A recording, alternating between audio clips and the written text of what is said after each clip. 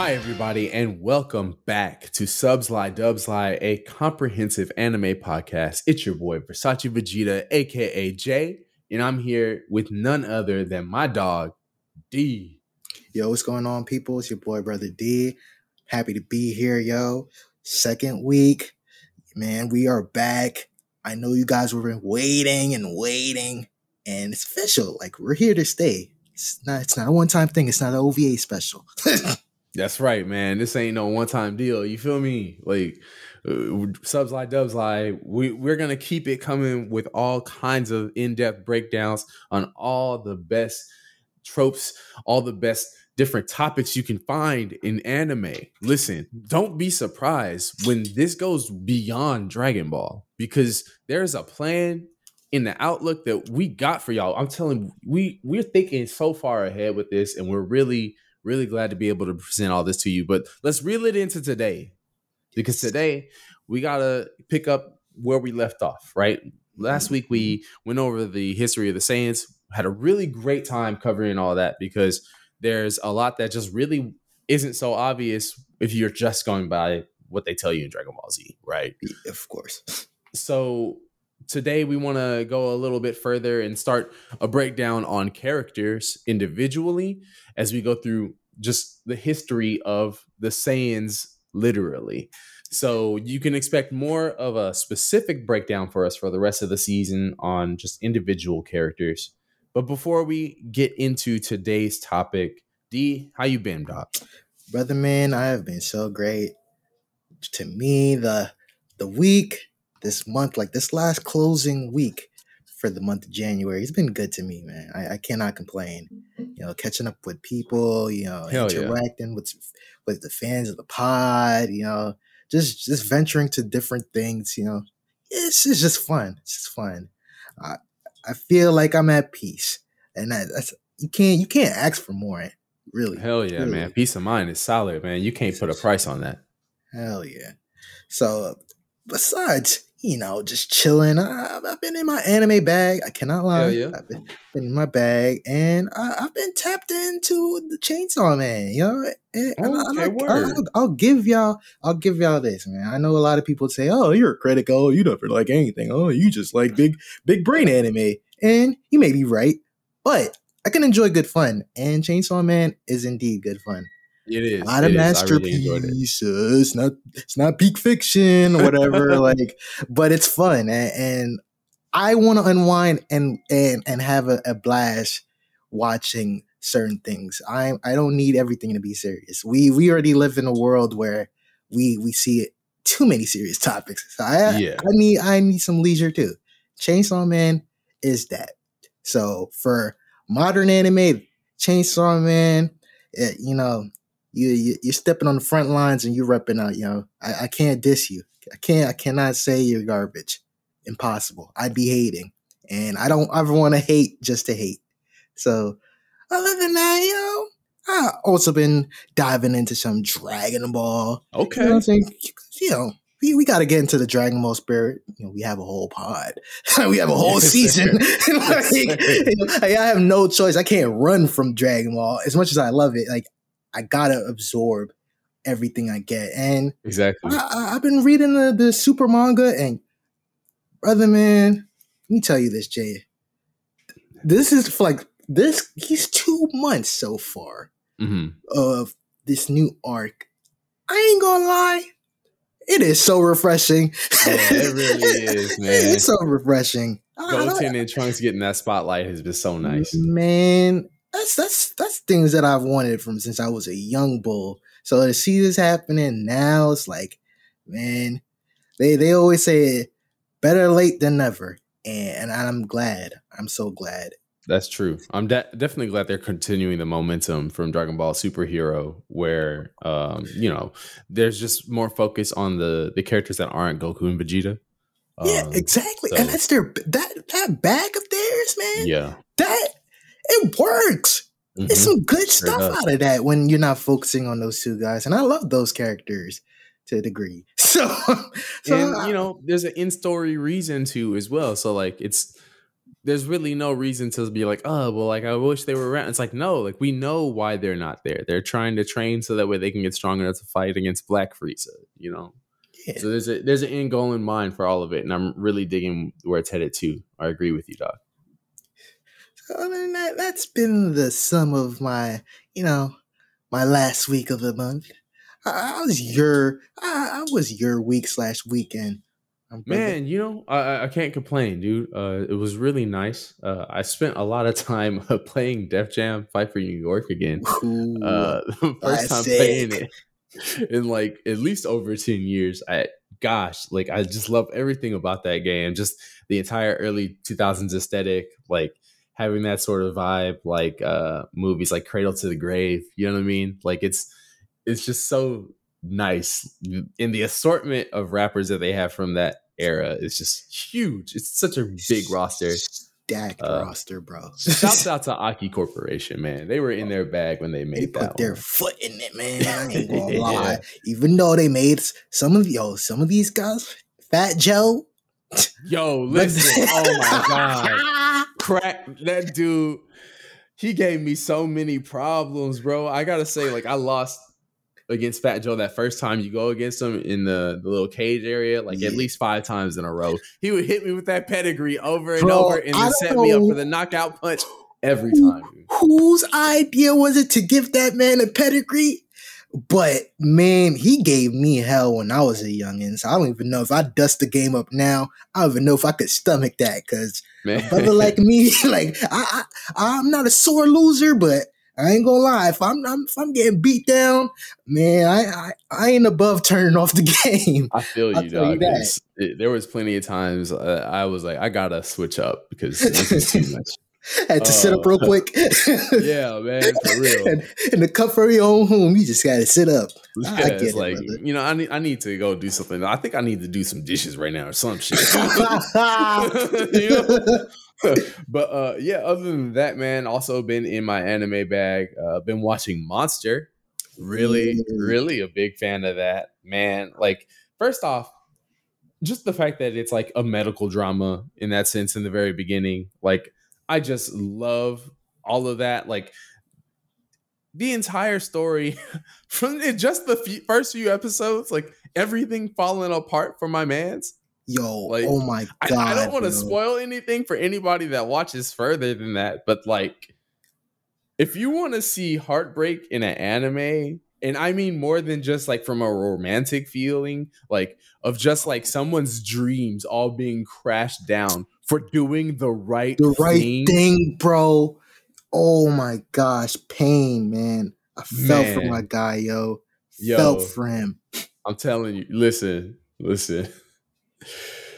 We're gonna come back to this topic eventually. For sure. There's no way we can't talk about that series on this podcast. But good God, I absolutely highly recommend Monster. It's on Netflix right now if y'all haven't seen it before. Which is definitely something that's strange to say in 2023 because for the longest it was not that easily accessible. Bro, who would have thought you would have all these classics that we were just all harping over in the 2000s? Who would have thought that they would be on Netflix? For real, man. Like, sooner or later, it's gonna be Lucky Star on Netflix. I'm gonna be like, God damn, they're taking it back. Surprised. But yeah, man. Also, and just like going back to the games, I've been playing Dragon Ball Z Kakarot again for the first time. Like through the story. I mean, yeah, playing the story all over again. Playing it on hard mode this time. But what I can't say it's entirely too hard or too challenging because now that I have the DLC, I can just go to Whis and like train my levels up. Yes. Where I need them to be, and then go like take those items and level up characters in the store. So it's like having that to where I keep them about like a couple levels under whatever I have to fight. So that way it's like I can at least like do some damage. I like that. It makes it feel like, you know, the struggle of Dragon Ball Z, right? So I will say, actually, if you haven't played Dragon Ball Z Kakarot yet, and you have the option to play it for the first time now, do so. Because of the experience I just mentioned. Like, having the DLC accessible to you where all you're doing, it's no like spoilers for the story. You just can go into the Battle of Gods DLC, train against Whis. he'll give you items to level up your levels like quick. It's you can have a short breeze of an experience through the game if you want to, if you ain't got time to sit through the entire story of Dragon Ball Z, or you can enjoy it just for the difficulty as it is. So I think with these quality of life additions that they've added to the game, it's better than it was at release date. So yeah. Oh, for sure. And if you guys have Kakarot on PC, just hit me up and I'll hook you up with some mods that will get you, real happy. Yeah, because that mod experience is a whole different one, man. Brother, man. Speaking of my man Kakarot, today we are going to be breaking down the history of the most iconic character, in my opinion, in all of anime. Preach! And that's Son Goku, Kakarot himself, man. The main protagonist of all of Dragon Ball. We're going to be going through his entire history today, through his life in Dragon Ball and Dragon Ball Z. Then next week, you can expect us to come back with his history with Dragon Ball Super and Dragon Ball GT, because there's just absolutely no way we can get through all of that in one session here. Impossible. Yeah. And I wouldn't even do it to you guys, and I don't even think I would do it to myself. Yeah. It just wouldn't do it justice for us to kind of like just speed through it all. So we're going to break down just everything you need to know, everything you might not have known, everything the dub might have lied to you about, all that in just a moment with the legacy of Goku. Goku, the world's strongest. Defender of humanity. When the Earth is in jeopardy, he's its greatest champion. I know the odds are against me, but if there's a way to win, I'm gonna find it! Dragon Ball Z, weekdays at 5:30. Full power, only tomorrow. So my man D, I am so happy to be able to discuss Goku's life with you today, because I know you are Goku's biggest banner waver. I know you are Goku's number one stan on the whole planet. So, bro, I've been on the front lines for my man Goku, yo. I've taken beatdowns virtually. You and me both, dog. Virtually ratioed to death in the name of Kakarot. But I'd gladly do it over and over again. That man is truly the GOAT. He is, man. It doesn't matter. Oh, Dragon Ball's not that serious. Oh, it's a kiddie anime. Man, listen, Goku transcends all of that, yo. For real, he's an inspiration. He's an inspiration. He's the godfather of some of your favorite characters. It's impossible for me to throw dirt on the character Goku and then praise the majority of shonen main protagonists. It just wouldn't even sound right. It wouldn't feel right. It wouldn't feel right. And also, he's a good ass dad. But yeah, a great dad, man. Before we get into all that, let's get right where it starts, man. Our boy Son Goku was named Kakarot when he was born by his father Bardock and his mother Gine. He was born on planet Vegeta 3 years before the planet destroyed. Now, I know in the anime, especially in the Bardock's Dragon Ball Z special, we're shown that Goku was born the day that he was sent to Earth, right? But if we're going to go by just what we've been shown now within Dragon Ball Super Broly and also in Dragon Ball Minus, we have to consider this to be his actual factual story now, right? Well, when Frieza destroyed planet Vegeta about a month later, this is around the time that Goku lands on Earth. And he was found in the woods on Mount Paozu by an old man named Gohan. Now tell me a little about how Goku was when he got to Earth, D. Man, Goku, the rambunctious Saiyan. Rambunctious. And that's to be expected. To be expected. same nature as you've seen that we've displayed, we talked about in the previous episode. That was Goku. Yeah.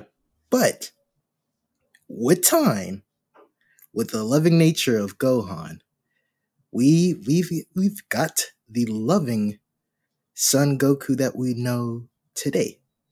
I'm in full belief of that. Exactly.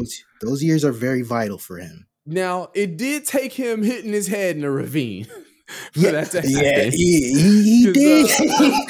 My man did get CTE. Let's not get straight. To be very honest about it, so much to the fact that he was in a coma for a few days and almost died. But when he awoke from that coma, he had amnesia. And from there, Son Goku was just a mild-mannered little boy, right?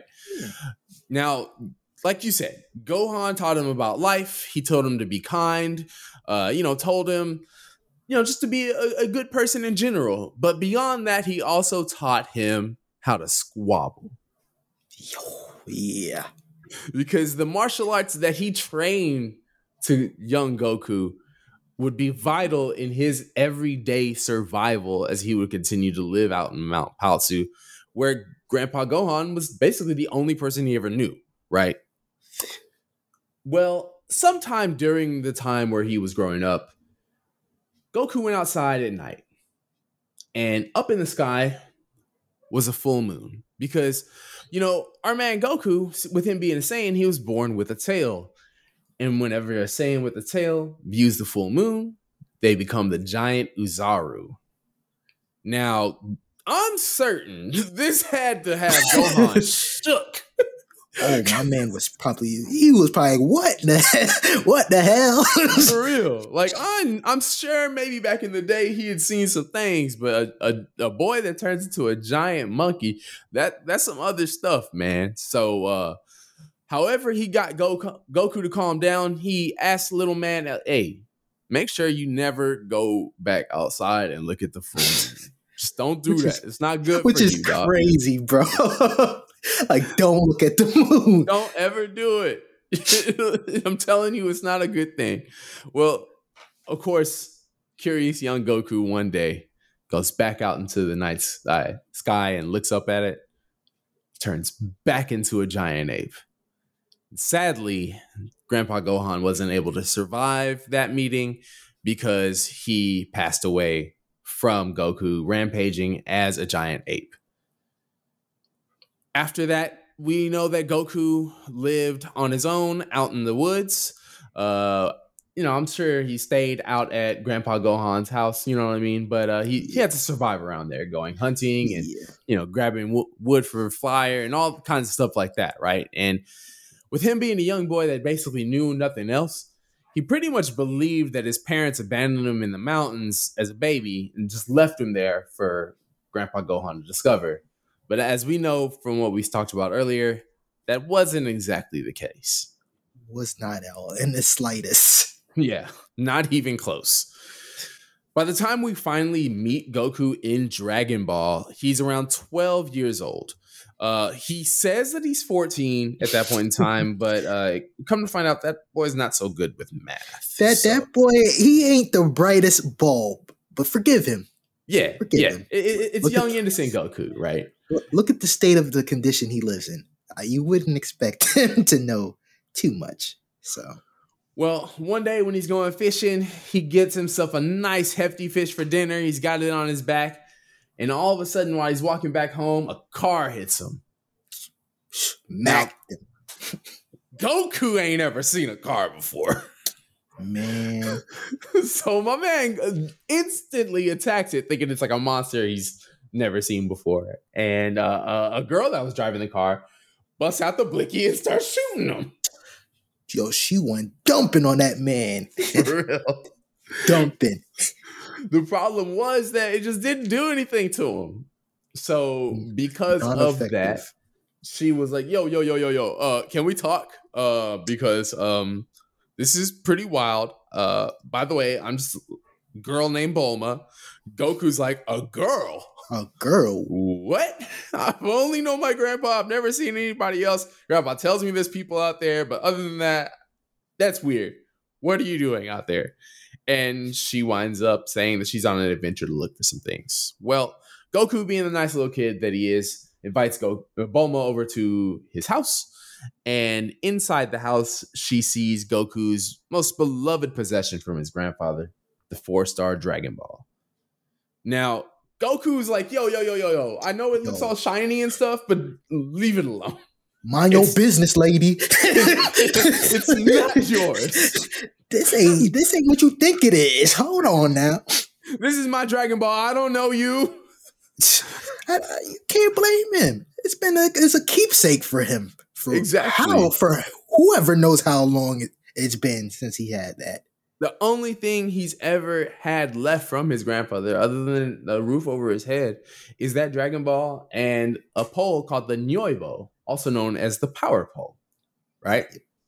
So, since Bulma sees that Dragon Ball and he's like pretty protective over it, she basically says, "Hey, kid, how about you and me team up and we go look for the Dragon Balls?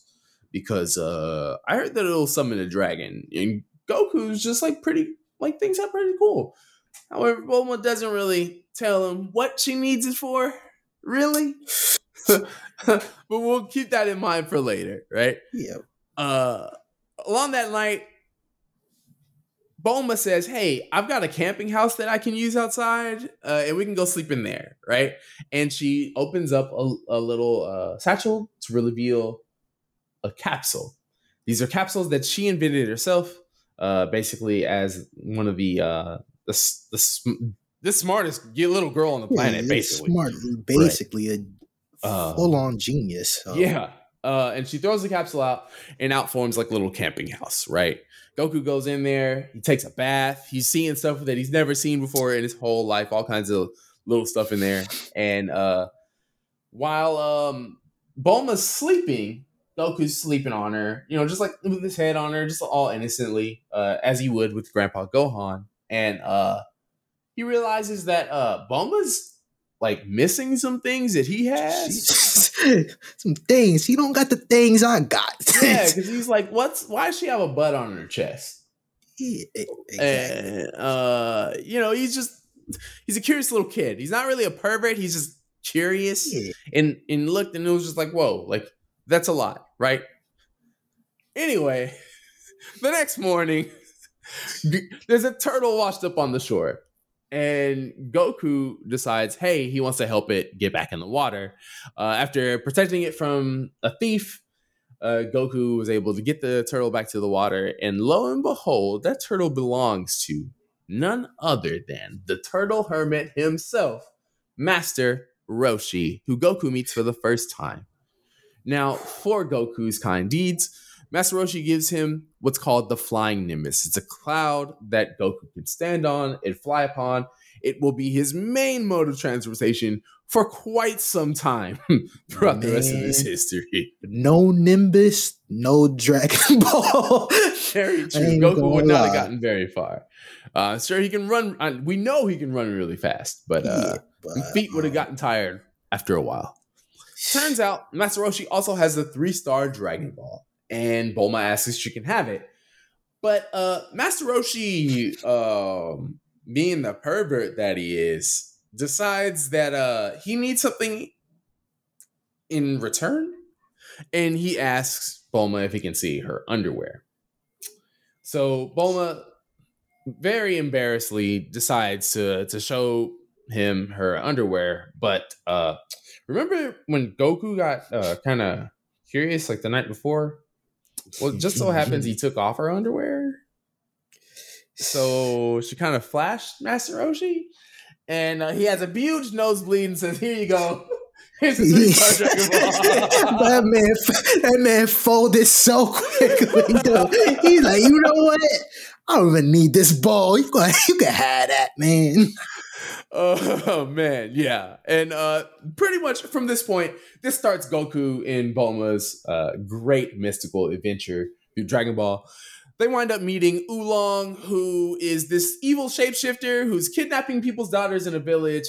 long story short, Goku beats him and is like, "Hey, yo, you shouldn't be, doing that. It's pretty messed up." And because of that, they find out that there's the 6-star Dragon Ball in that village. They get it, and Oolong is the first of many people to be beaten up by Goku and then join his side. What a reoccurring thing. And it's a lovely thing in Dragon Ball, but man, it really starts with Oolong. That's right. And get used to it. I'm telling y'all. Get used to it. From that point on, the three of them come into the desert and they meet across a bandit by the name of Yamcha, along with his shape-shifting cat named Puar. Yamcha basically is like the bandit trying to steal everything they've got, and Goku gets into a fight with them. However, Goku's a little hungry, so he couldn't do anything. Folded quick, starving. And Yamcha was able to hit him with the Wolf Fang fist. However, Yamcha was also scared of girls, and since Bulma was there, he got the hell out. Man started walking backwards. Yeah. I don't know. It's his thing, but it wouldn't have been me. That's all I'm gonna say. Right? Big old desert bandit, by the way. Yeah. Real solid desert bandit out here. This man Yamcha. Basically, at some point, Yamcha sends Puar to disguise as Goku to try to steal them of the Dragon Ball. That leads to them fighting because you can easily tell it's not Goku. Yeah, come on. And Goku winds up beating Yamcha, knocking him out with his tooth falling out of his mouth. Yamcha gives him a car so that way he can get around. However, he has got a tracking device on it so he can follow him around. Later on, they wind up at Fire Mountain, and Goku meets with the Ox King. The Ox King was trying to kill Bulma and Oolong, so Goku had to fight for him. But Goku started using the Flying Nimbus, and the Ox King stops fighting because he's like, hang on. The guy who gave you that cloud was my master too. So we're cool. But Fire Mountain's on fire, and my master's got this fan called the Bancho fan. So I'm gonna need you to go get it. But along the way, I need you to also get my daughter. Well, Goku meets up with the Ox King daughter, whose name is Chi-Chi. She's a young princess, obviously, of the Ox King. And when they get to Master Roshi's island, he says, yo, I ain't got the fan no more. Threw it out one day in the trash. My bad. I never thought we really need that. We ain't need all of that. So, but he says, you know what? I can put out the fire. Don't worry. I got this, right? So Master Roshi shows up along with Goku and Chi-Chi, and he starts to get real swole. We hadn't really explained. Master Roshi's kind of an old, frail man, right? But he gets like super swole, like just jacked to the gods.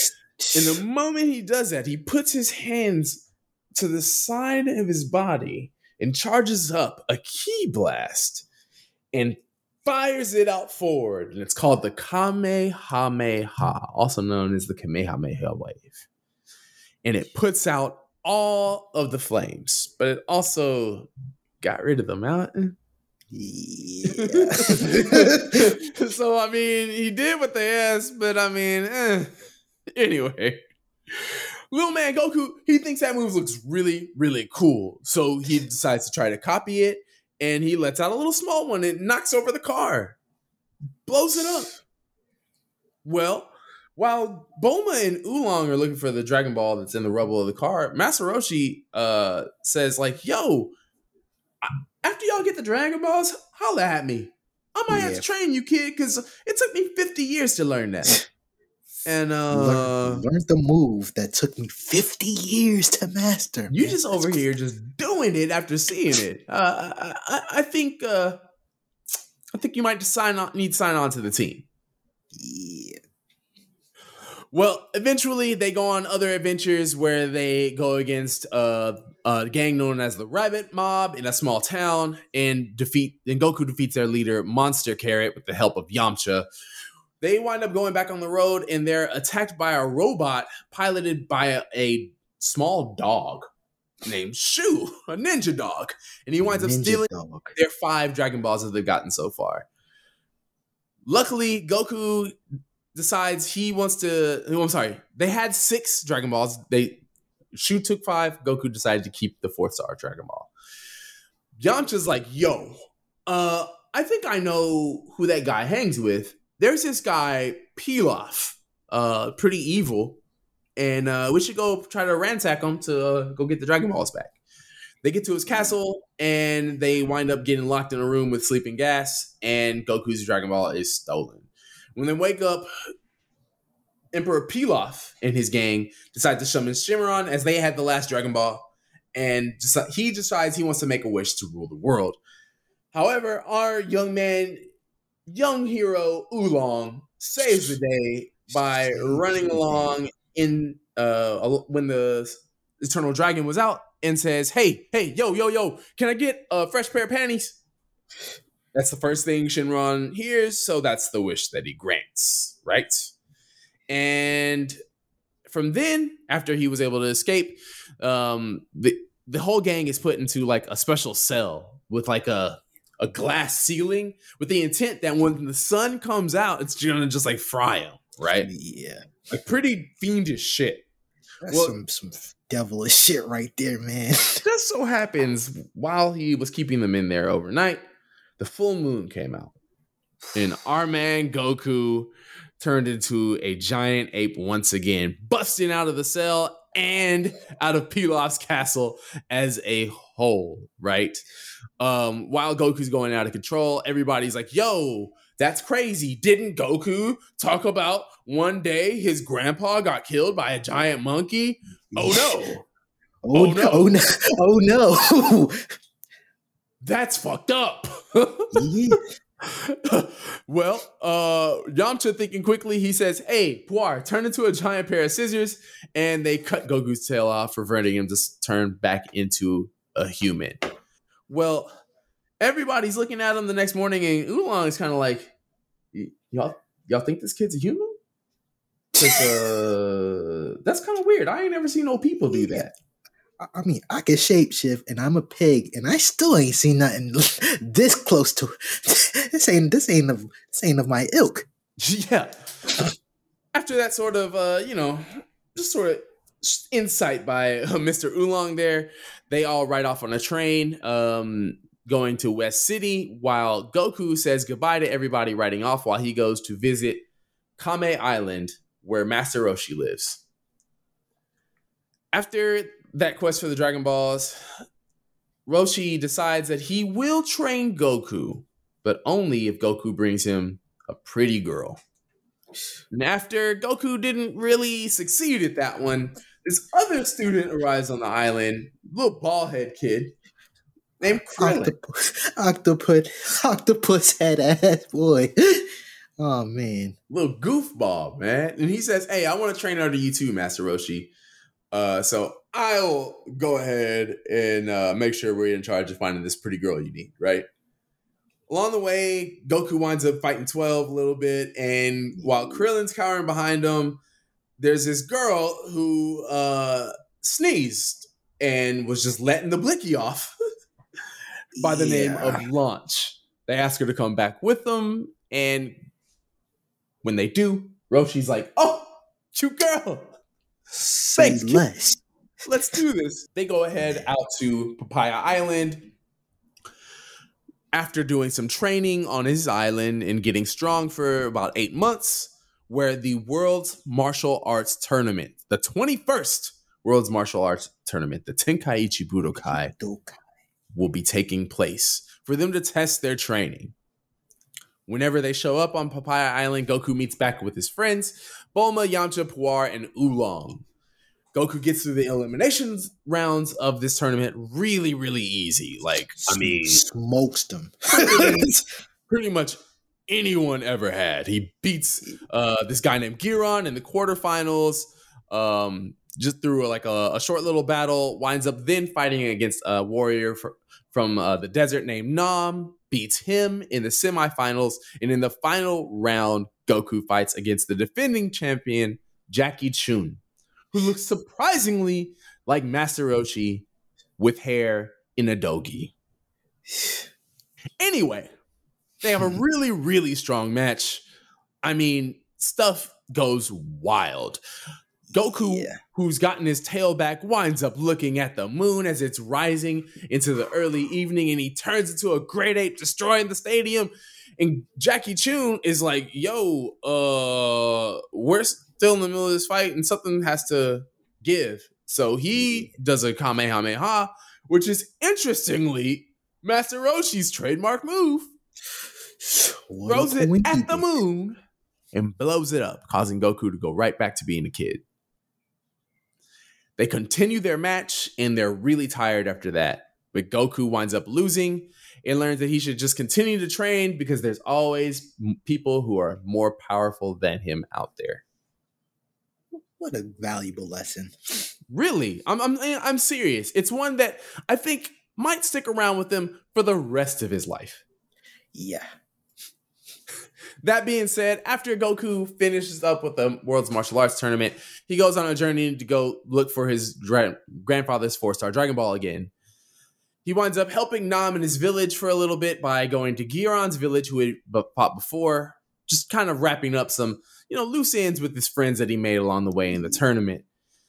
Along the way, he gets his Dragon Radar stolen. He has to go get it back from a pawn shop. And then Goku winds up then looking for the 4-star Dragon Ball, where he finds Pilaf with it. He gets it, but finds out it was a fake. The 4-star Dragon Ball is also elsewhere. So Goku winds up meeting along with Chi-Chi on the way to looking for it. And they head back to Ox King's village, where Chi-Chi asks, after a short little fight with some folks, will you please marry me one day? Goku says, yeah, sure, believing that this is a type of food. While in Ox King's village, an organization called the Red Ribbon Army is attacking it. Goku and Chi-Chi fight off the troops, and then they basically run into this guy named Colonel Silver, who's destroyed by Goku's flying Nimbus. Oh, sorry, he destroyed Goku's flying Nimbus. My apologies. Goku then defeats Colonel Silver and knocks him out with his tail. Smoke that boy. He earned that. He finds the Dragon Ball, but it winds up not being the 4-star Dragon Ball. So he then takes one of the army's autopilot droids to take him to the next one. He winds up going out to a village that has this base called the Muscle Tower, where Goku winds up fighting several opponents along the way, such as Metal Metallitron, Ninja Murasaki, and then after beating Ninja Murasaki and his brothers, they release Android 8. Android 8 is an android that does not want to fight. He loves nature. He's just cool. He doesn't like violence. So he takes Goku up to the top of Muscle Tower, where they find General White, the commander of the tower, and his pet Bouillon.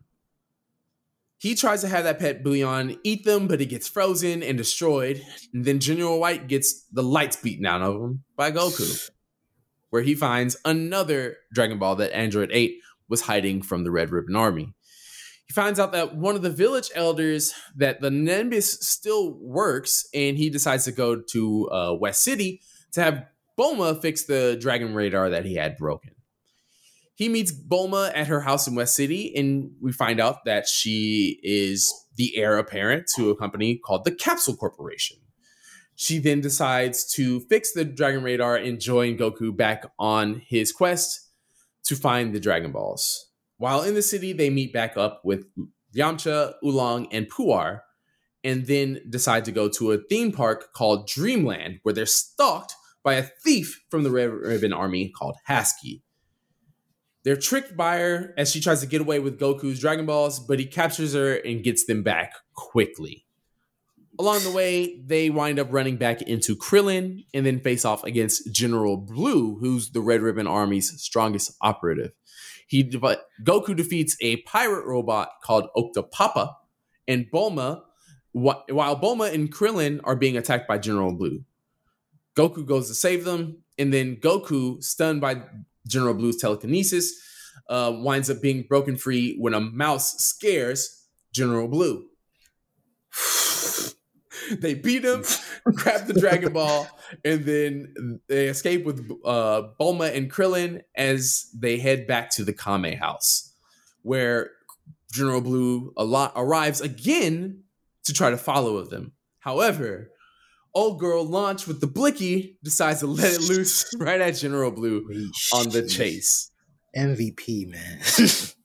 Goku winds up chasing him to a strange island named Gero Gero Island, and then lands in a town called Penguin Village, where he meets a small girl named Arale Norimaki from Dr. Slump's previous manga, Dr. Slump. They wind up getting into a little adventure while Goku and Arale basically beat General Blue back, and then they wind up running into a mercenary by the name of Tao. Tao tries to kill Goku by using his Dodon Ray. However, with Goku having found the 4-star Dragon Ball and putting it in his shirt, it blocked the force of the blast, keeping him alive. While Tao decides to stay around, he then goes ahead and Goku goes ahead and climbs this tower that's nearby called Korin's Tower.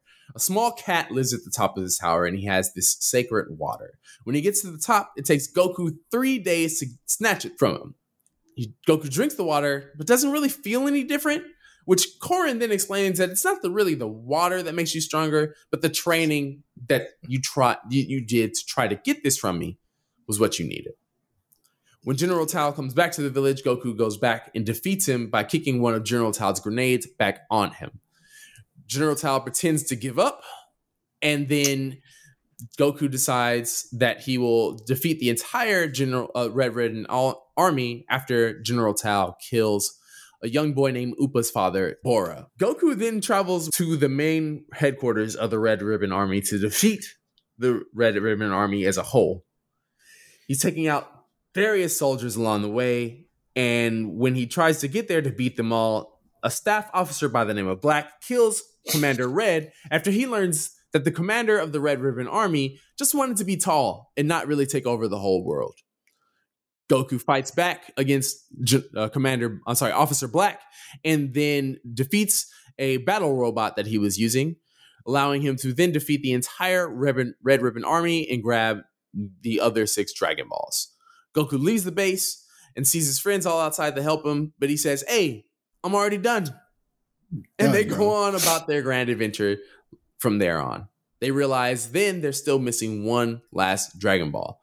And after they find it, they decide to revive Bora, Upa's father, after a short little visit to Uranai Baba's palace. Uranai Baba is Master Roshi's sister, and she's a mystic who has these several interesting looking villains along with her. This mummy named Bandages, this devil man named Spike. Goku winds up beating them after Devil Man shoots the Devil Might beam at him. It can kill anyone with evil in their heart, but Goku is pure of heart. Yes. There's then a last challenger that Goku has to fight, and it's this old man in a fox mask. Goku winds up fighting against the old man, and after the mask comes off of his face, it's revealed that it's Grandpa Gohan, who's been brought back from Otherworld for a day. What a great moment, by the way. Oh my God. That's a really, if you go back and watch that episode by itself, I think it's just like really a strong, heartfelt moment, because Goku hadn't really had the chance to like reflect on his youth thus far. So seeing Grandpa Gohan, like he just bursts out into tears. Like he's just so happy to see him. Like it's beautiful. Yeah. So beautiful, man. From there, Emperor Pilaf shows right back up to try to get the Dragon Balls. And with the last Dragon Ball that Baba gives them, when Goku pushes back Emperor Pilaf, they summon back Shinron to revive Bora, Upa's father.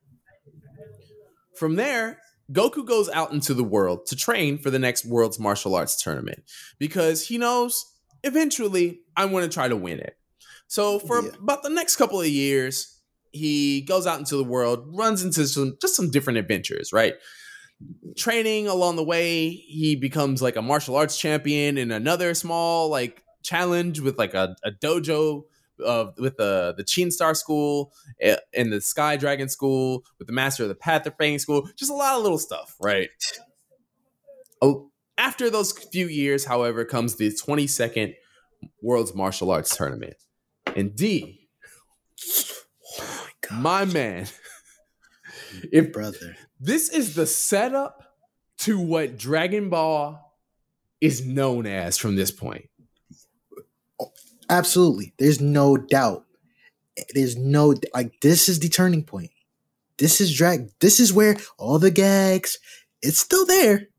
But man, this becomes a full-on battle shonen. Flat out.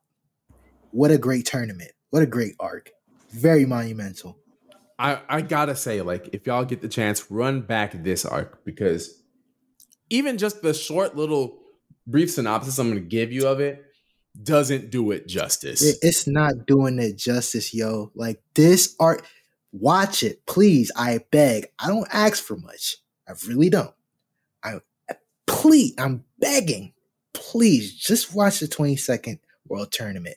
You're going to love it. It's, oh man, great coming of age story. Just, oh man, what a, peak. That's what you call peak fiction. In this tournament, a young 15-year-old Goku winds up fighting against his new rival, Tenshin Han, who is his strongest opponent in this entire tournament by far. He's trained by Master Roshi's nemesis, Master Shin, the Crane Hermit. And that just basically gives you the two people who are the new generation of these schools, you know? It's really interesting because we haven't had anything like this in Dragon Ball thus far, right? None. Really, everything was just the adventure of Goku getting the Dragon Balls and helping people out along the way. But this is really a challenge. Yeah. So in the preliminaries, Goku is set against a former champion by the name of King Choppa, and Goku makes slight work of him. Just easy. Smokes that boy. He then goes on to defeat a famous movie star by the name of Pomput in the quarterfinals. And in the semifinals, Goku is set up against his best friend, Krillin. Beautiful fight. In a hard-fought victory, Goku then goes on to the finals, where he fights again the new student of the Crane School, Tenshin Han. Now, this was a really good match, like just through and through, man. Man. A lot of good action. Eventually, Goku winds up getting paralyzed by Chaozu using his telekinesis technique. Chaozu being Tenshin Han's little friend who was ordered by their master Shin. After Goku's freed from the telekinesis, Tien decides to use the Tri-Beam to destroy the entire stage. This leads to Goku and Tien fighting in mid-air, where after Goku propels himself up with a Kamehameha to launch himself right into Tien's stomach. They wind up falling back to the ground. However, Goku hits first, leaving Tenshin Han to be the 22nd World Martial Arts Tournament winner. Bad luck for my man Goku. Man, this is just like 2 tournament L's in a row in the finals, man. Like, my man just can't get a break, dude. He really can't. And honestly, it doesn't really get much happier for him. Because after they were about to leave from the tournament, Goku realized he had left some stuff inside. So his best friend Krillin decides, hey, I got you, bro. I'm going to go grab your stuff for you. And along the way, he's killed by this demonic-looking creature named Tambourine. Goku gets really angry and chases after him, but he's still really tired and he gets defeated by Tambourine. Goku then winds up having to recover out in the woods, and he sees a samurai by the name of Yajirobe who has a Dragon Ball around his neck.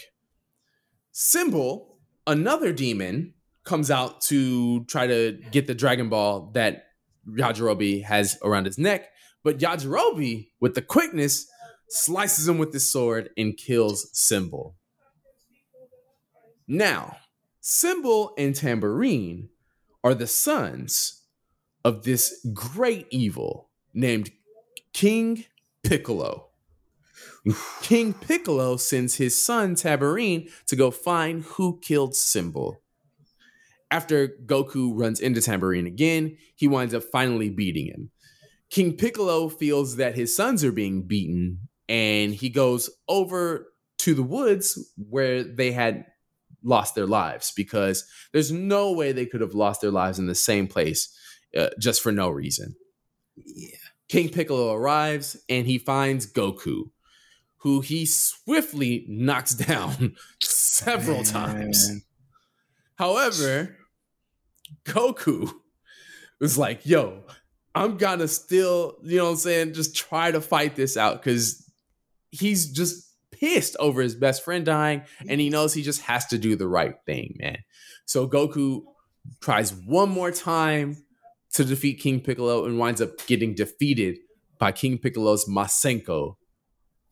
King Piccolo takes the Dragon Ball that Yajirobe gave to Goku, and Yajirobe then takes Goku to Korin Tower to help him recover. Along the way, Tien, Master Roshi, and Tao Tzu all try to stop King Piccolo from gathering the Dragon Balls, but they wind up failing, with Master Roshi and Chaozu dying along the way. And this is where, I mean, the stakes have never been higher. Yo, this is the turning point for Dragon Ball, because you ain't... people are dying. Yes. To sum it up, people are dying, yo. It's really bad. It's not looking good for anybody right now. Yeah. However, King Piccolo does wind up having all 7 Dragon Balls, and he winds up wishing for his youth to be restored, giving him the original power he once had when he was younger. King Piccolo destroys the dragon, which is crazy. Which is something we've never seen before, with the intent that, hey, yo, you know, no one can stop me now if no one can use the Dragon Balls. And he goes to the king of the world's palace, King Furry, in an attempt to rule the world. Once Goku's healed on Korin's Tower, he sets on a quest to find the Ultra Divine Water, a sacred liquid that will unleash his hidden powers, if he has any, or Goku will die.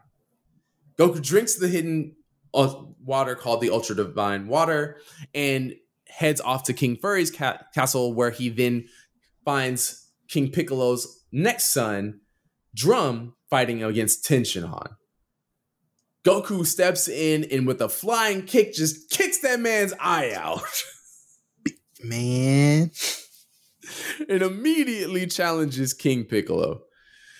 Goku winds up putting the paws on him, man. Like, for a little bit, he had him. But once that man, King Piccolo, went full power and used the explosive demon wave at Goku, it was looking pretty bad. But Tien saved him by flying into the sky to catch him, but Goku's leg was broken. He can't stand up. Yeah. King Piccolo's giving it to Tien. It just like says, yo, I'm gonna kill your man, okay? Yeah, flat out. Surrender or he's dead. And Goku, despite that, decides, yo, listen, I will just bring back Tien with the Dragon Balls. But Piccolo says, dog, I don't know if you know, but I killed the dragon. Goku, feeling just entirely broken down, just defeated by Piccolo, decides to launch a Kamehameha with one arm at the ground while King Piccolo's up at the sky, and launches his fist right through King Piccolo's chest. As King Piccolo is in his dying moments, he spits out this egg. In his dying wish, he says, "My son and my reincarnation, Piccolo Jr., will avenge my death and then take over the world in my image." Some wild stuff, man. Crazy. Mind you, this moment right here, I think for me, it's probably one of my top 3 favorite Goku moments out the whole series. For real. So, just bittersweet to say the least. Once he beats Piccolo, he's just, I did it, bro. I avenged your death. It's just a beautiful moment. If you've never seen it, it's on YouTube, like everything is. You can go find it. It's a bittersweet moment, but again, it stands the test of time as Goku's greatest feats, in my opinion. And you're absolutely right, man, because it's that feat that basically sets the tone for the warrior that Goku's going to be from that point on for the rest of his life, I mean, he fought for his life to just avenge his friends. His friends were, most of them are dead at that point. You know what I mean? Like, it's dead. It's really wild to think, but they can't come back. Yeah. To knowledge. There's nothing he can do because, he can't wish them back. The dragon's destroyed. But after he winds up beating King Piccolo, he decides to go back to Korin Tower, where Korin winds up telling him, "Hey, yo, there's a place called The Lookout right above us, and that's where Kami stays. He's the god that created the Dragon Balls, and I bet you he would be able to bring back Shinron." Goku gets up to Kami's lookout, and a man named Mr. Popo winds up challenging Goku to see what he's all about. Goku winds up overcoming that challenge of speed, and he meets Kami, the Lord of the Earth. Goku's like, yo, are you good? Because you just like King Piccolo. Yeah, I just smoked you. To my knowledge, I just smoked you. What's going on? Kami's like, no, I'm a benevolent guardian. I'm the one who made the Dragon Balls. Basically, Piccolo was my other. We're two halves of the same coin, right? But we wind up finding out a little bit more about that a little later on. Yeah. At that point, Kami revives the Dragon Balls, and Master Roshi, Chaozu, and Krillin are all brought back to life. In return for Goku's help, Kami asks Goku to train with him for the next few years until the 23rd World Martial Arts Tournament, because he believes that Piccolo Jr. will show himself to take out all of the martial artists around, as well as Goku, who defeated his father, King Piccolo. Goku winds up training some of the hardest training of his entire life up on the top of the of Kami's lookout, and Goku winds up having his tail taken off permanently by Kami, who then also makes a wish back for the moon to come back. Sometime during that training, Goku was able to train in the Room of Spirit and Time, also known as the Hyperbolic Time Chamber, but he was only really able to last in there for like a month.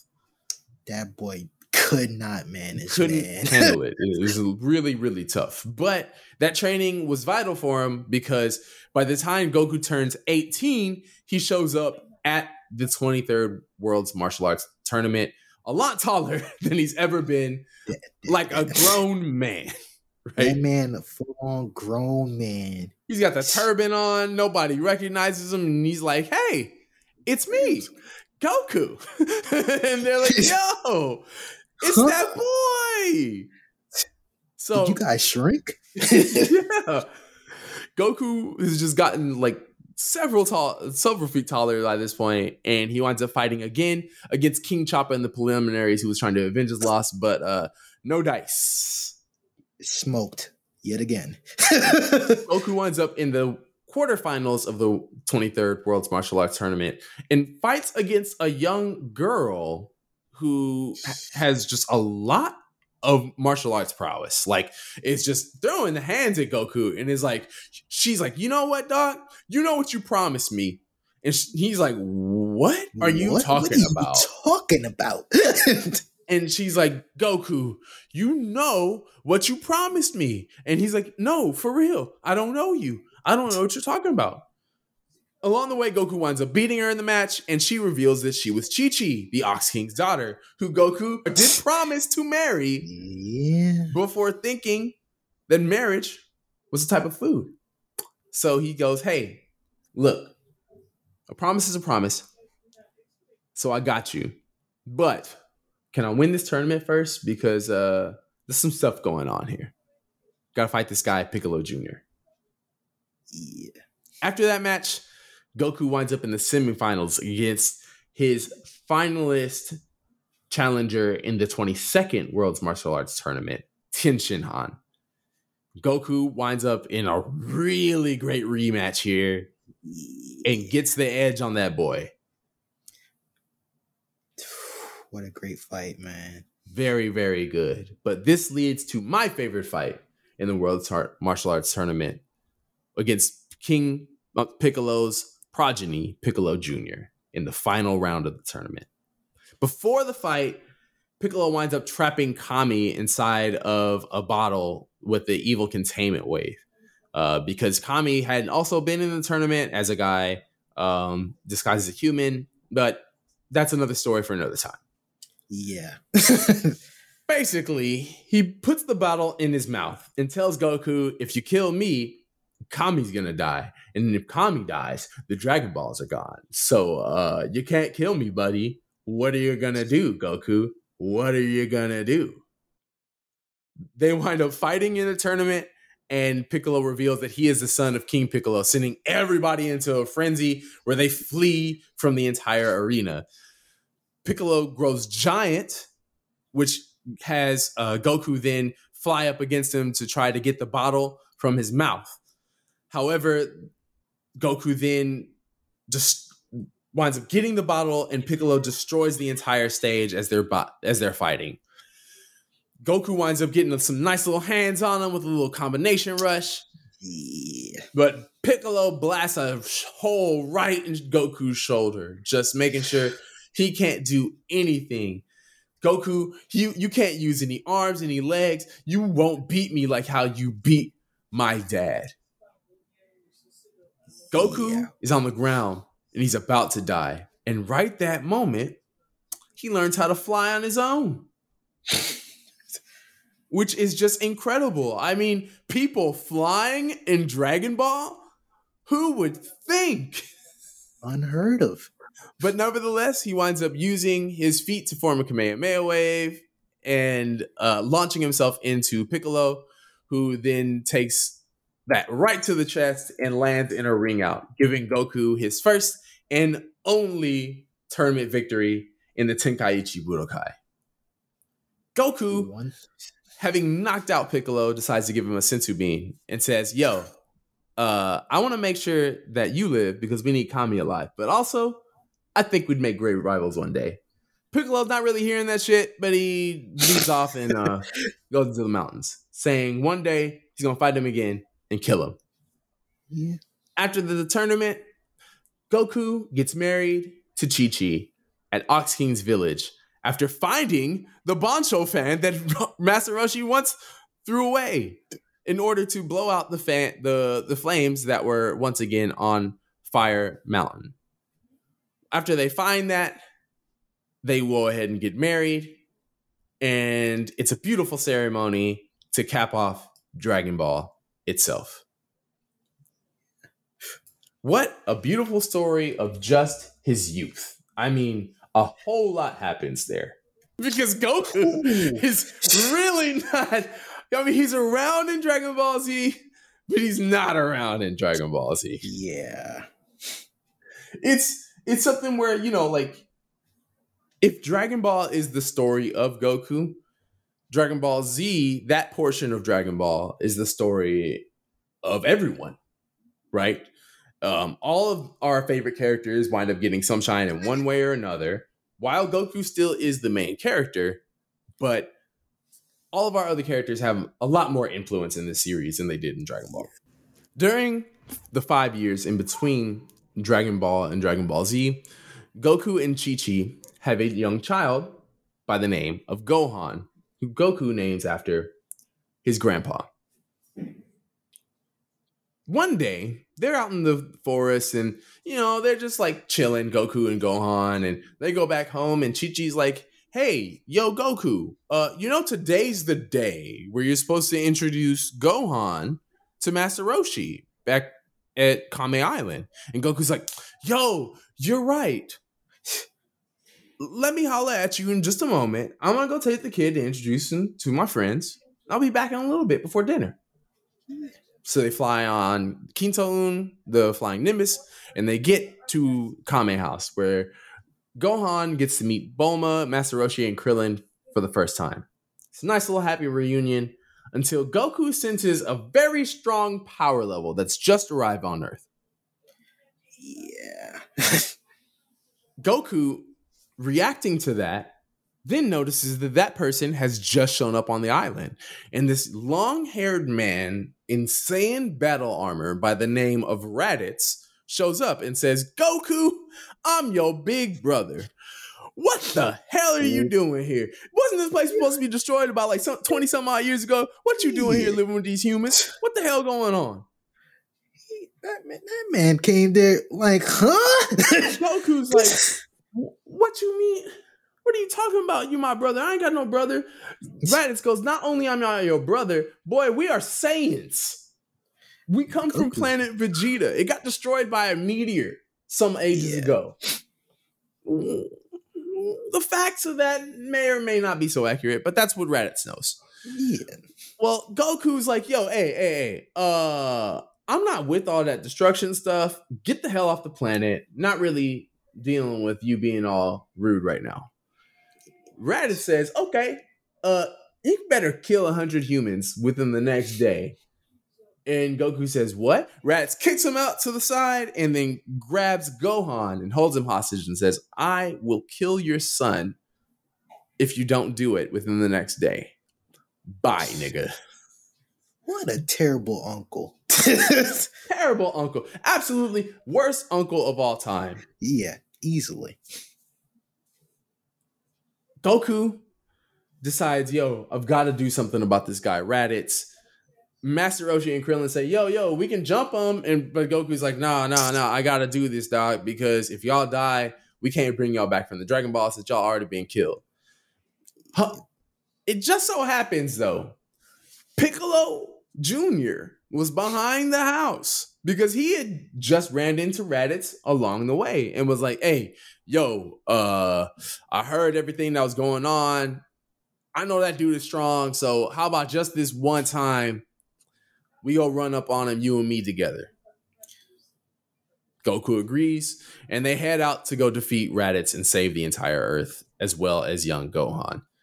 Goku and Piccolo wind up fighting Raditz together, with Gohan locked up in Raditz's space pod, and it winds up being a pretty tough battle. Like, oh man, Raditz was making pretty quick work of them for a little bit. I ain't gonna lie to you. Like, he was spanking them up. It gets to a point to where like Goku and Piccolo had to remove their weighted clothing to try to fight him, and even with that extra speed and that combined power, my man couldn't do it. To the point to where Goku grabs Raditz's tail while Piccolo tries to charge up his ultimate move, the special beam cannon. But Raditz winds up throwing him off. And it's like, dog, listen, bro, it's going to take a little bit more than that to beat me. So Gohan is getting pissed at Raditz beating down on Goku and Piccolo to the point to where he just goes mad. Yeah. Rages with power. The strongest person thus far. Which is so crazy, bro. He's 4 years old. What is he doing? How can he do this? Launches right out, head first into his uncle's stomach, knocks him out, man. And Goku grabs Raditz right by the arms and damn near a full Nelson and says, Piccolo, that move you was using earlier, you got to do it right now. You got to do it now. Piccolo's like, dog, if I do this, you going too. Goku's like, it doesn't matter, bro. It doesn't matter. Shoot it. Yeah, let Piccolo, that thing go. shoots the Makanko Sapo, the special beam cannon, right through Raditz and Goku, killing them both. However, right before Raditz is dying, Raditz says, you know what? My two homeboys could hear this whole thing going on, and they're going to come to Earth in a year because I know y'all got Dragon Balls, and they're going to want them. They're going to avenge me too. They're going to avenge me. Now, pretty sure the two guys, his two homies, probably don't care so much about him. But nevertheless, in 1 year, they will be on their way. Goku dies and then is sent to Otherworld with Kami as a spirit. And Goku is told by the king of the check-in point, King Yima, that he has to travel to Snake Way to the planet of King Kai in order to get extra training from a god to defeat the Saiyans. Along the way, he winds up encountering Princess Snake. He winds up going into hell. And just some different adventures, because if those things didn't happen in the anime, you would have had nothing happening. In the manga, Goku just runs straight to King Kai's planet in what takes months, right? Yeah. Goku finally makes it to his planet and he sees a monkey. He's like, "Are you King Kai?" And the monkey's just like, "Yo, follow me."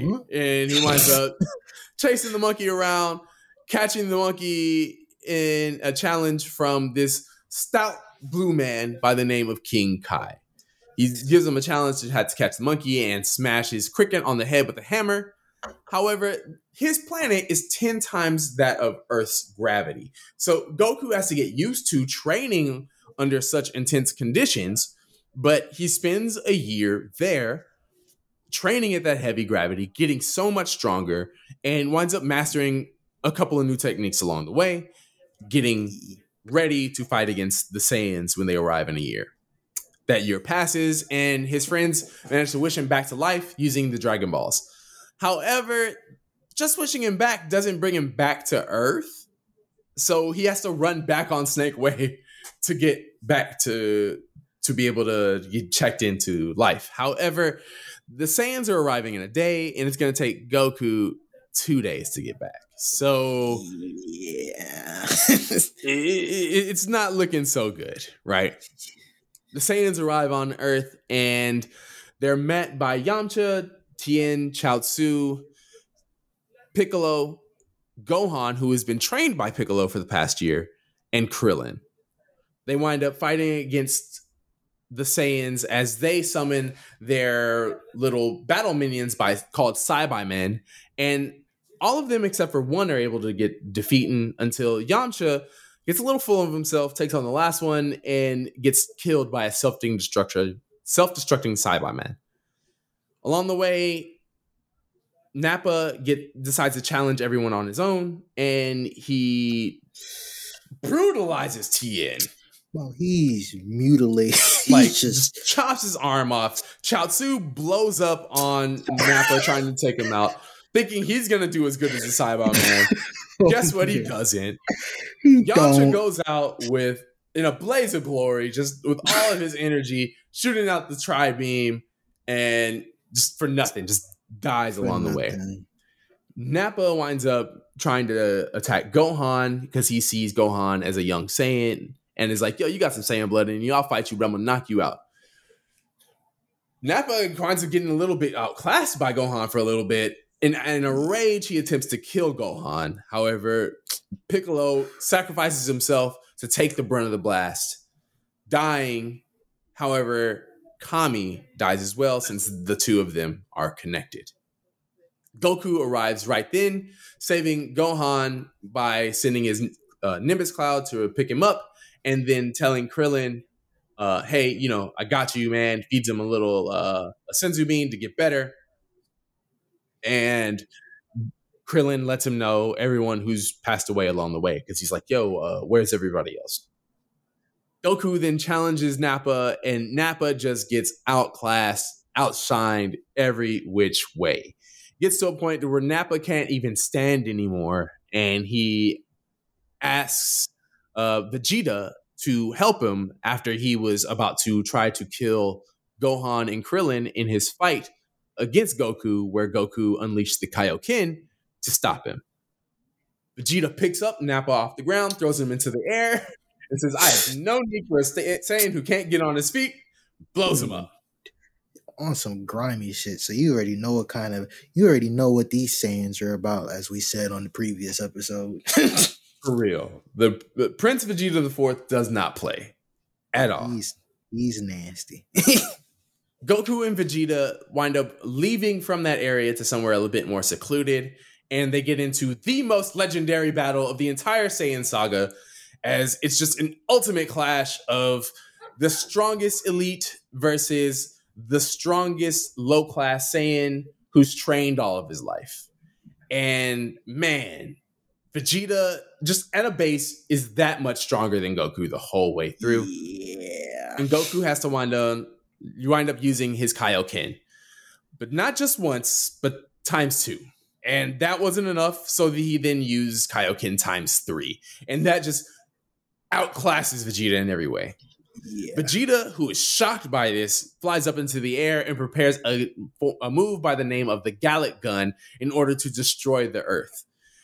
He launches it down at Goku, who then launches a Kaioken Kamehameha back at Vegeta's Gallic Gun, and they clash mid-air, just back and forth. Huge struggle until Goku uses Kaioken times 4 to knock Vegeta out of the air. Vegeta is seemingly very pissed as he throws a technique called the Power Ball into the air. The Power Ball is basically a technique that takes the energy of a full moon when the sun is cast upon it and throws it into the air as a blast that just ignites there. Think about it like a flashbang that just stays in the sky, but it's got the brightness of the full moon. And Vegeta, being a Saiyan with his tail, then transforms into a giant ape about to kill Goku. And Goku, seeing this, realizes, oh no, that's what I used to be. Yeah. That's how Grandpa Gohan died. And just damn near breaking down, he apologizes to his grandpa spirit and hopes for forgiveness because he knows that he never meant to harm his grandfather. That shit hurt, man. Goku and Great Ape Vegeta wind up getting into a huge battle.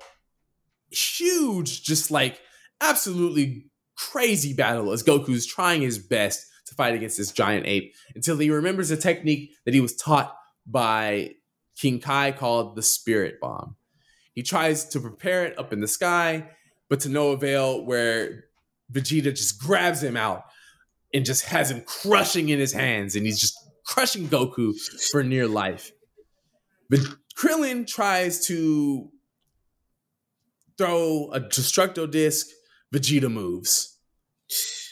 Vegeta then becomes the victim of Yajirobe's sword as his tail gets cut, sending him down to a small form. But Vegeta is still pissed, and he still decides he hasn't had enough. So he goes after Gohan. However, Gohan, whose tail has just grown back, grows into a giant ape and just is about to demolish Vegeta when Vegeta throws a Destructo Disc of his own and chops off Gohan's tail. Gohan's giant ape body falls onto Vegeta as they land to the ground, knocking Vegeta out for good. Krillin picks up Yajirobe's katana and is about to try to kill Vegeta when Goku asks, no, for my sake, even though I'm being kind of selfish, don't do it. Because honestly, I think we might have a good fight one day. Krillin goes, dog, this ain't Piccolo. Okay? No, for real. My man Krillin's like, what? This what man is going to come back and kill us. You know? It's like, Goku's like, do it for me, please. Do it for your boy. And Krillin says, all right, man, I'll do it. Vegeta says, this is the biggest mistake in your goddamn life. As he summons his Saiyan space pod and flies away from the Earth to go back into space to heal. Goku having been beaten and crushed after having used a spirit bomb to launch at Vegeta, have him beaten down. All that whole fight, just it's a war, utter brawl. He gets sent to the hospital because there's just no way other than that to heal from that. Your man Korin's out of senzu beans. He's got to heal the regular way. While Goku's in the hospital, Krillin, Bulma, and Gohan all decide to go to planet Namek, as Nappa happened to notice that Piccolo was an alien called a Namekian. Nappa killed Piccolo knowing that he was connected to the Earth Dragon Balls, because he believed that there had to be a better set of Dragon Balls out in space on the Namek home world.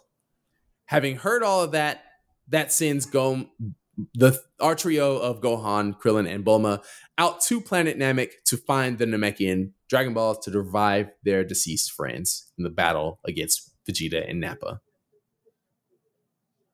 After a few weeks in the hospital, Goku winds up finding out that they've all gone to planet Namek to go after the Dragon Balls. And he also finds out that a fully healed Vegeta is also on the planet looking for them too. Goku, realizing his greatest rival yet is on the planet with his kid, his best friend, and his childhood best friend, decides he will also go to Earth in order to fight against them and save his friends.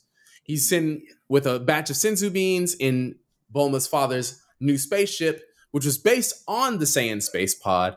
And in that spaceship, he trains on the way to planet Namek under 20 times Earth's gravity until the ship malfunctions and sends him into 100 times Earth's normal gravity.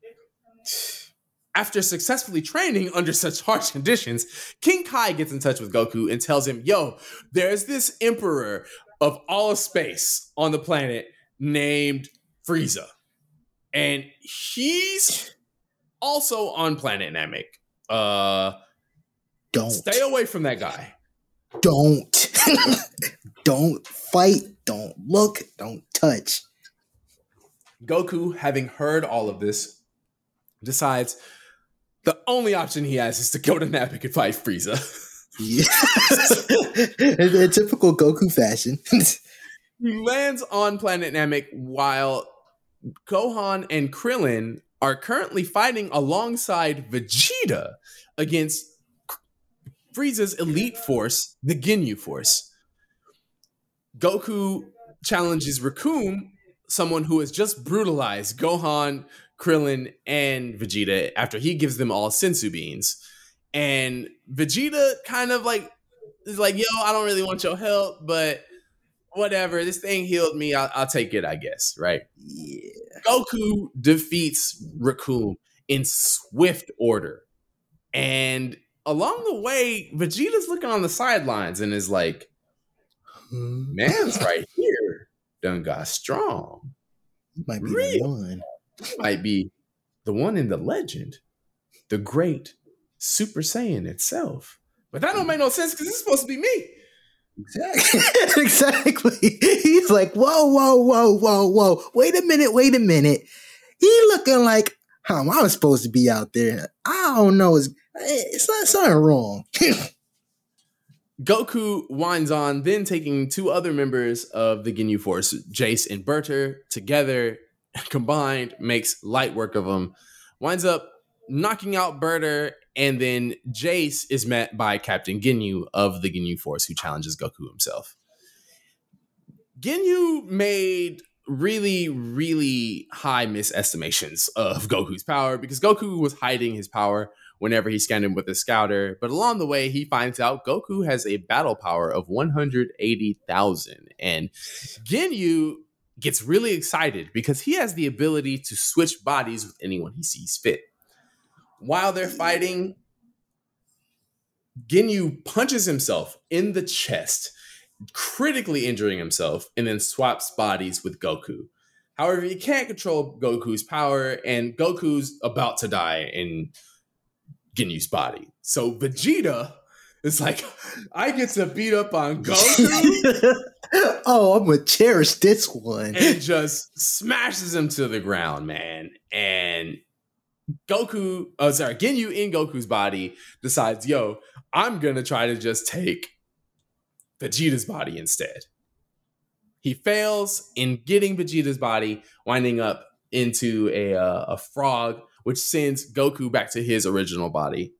And Goku, having been beaten down from Vegeta, winds up having to be put in a healing pod in Frieza's spaceship, while Vegeta, Krillin, and Gohan all attempt to get the Dragon Balls from Frieza. Along the way, Vegeta winds up challenging Frieza by himself, and in just a really emotional beatdown. No mas. Just is beaten to an inch of his life when Goku shows right up. Vegeta starts crying and giving him a speech about how Goku needs to be the pride of the Saiyans because he's all that's left of their prideful race. Because Frieza was the one who ended them all. It wasn't a meteor. And he needs Goku to avenge not only Vegeta, but also the entire Saiyan race. Goku pays his respects and buries Vegeta, and in anger, he declares that he's going to defeat Frieza in the name of the Saiyans and all of the Namekians that he'd killed thus far. Goku and Frieza then begin the most epic battle thus far. Yeah. As Goku just gets outclassed against Frieza in his final form at every which step of the way. I mean, at one point, Frieza's only using 50% of his power. And then Frieza's using like no hands with his hands behind his back and all kinds of shit, just outclassing Goku every step of the way. Goku winds up going Kaioken times 20, uses a Kamehameha, does nothing to Frieza. And Frieza's just beating Goku within the inch of his life when he then remembers that he has the Spirit Bomb. He decides to gather some energy for it. And Piccolo, who had been recently revived by the Namekian Dragon Balls, was transported to planet Namek to help Krillin and Gohan as they all distract Frieza while Goku tries to gather energy. Goku gathers as much energy as he can from Namek and the solar system around it to launch the Spirit Bomb at Frieza. It seems like everything's all good. And Frieza's out as he falls into the water. Goku starts to laugh along with his friends, and all of a sudden, a blast catches Krillin, sends him into the air, and makes him explode. And we see it's none other than Frieza who has survived the Spirit Bomb. In Goku's intense rage, he then taps into the inner power that Vegeta knew as the Super Saiyan transformation.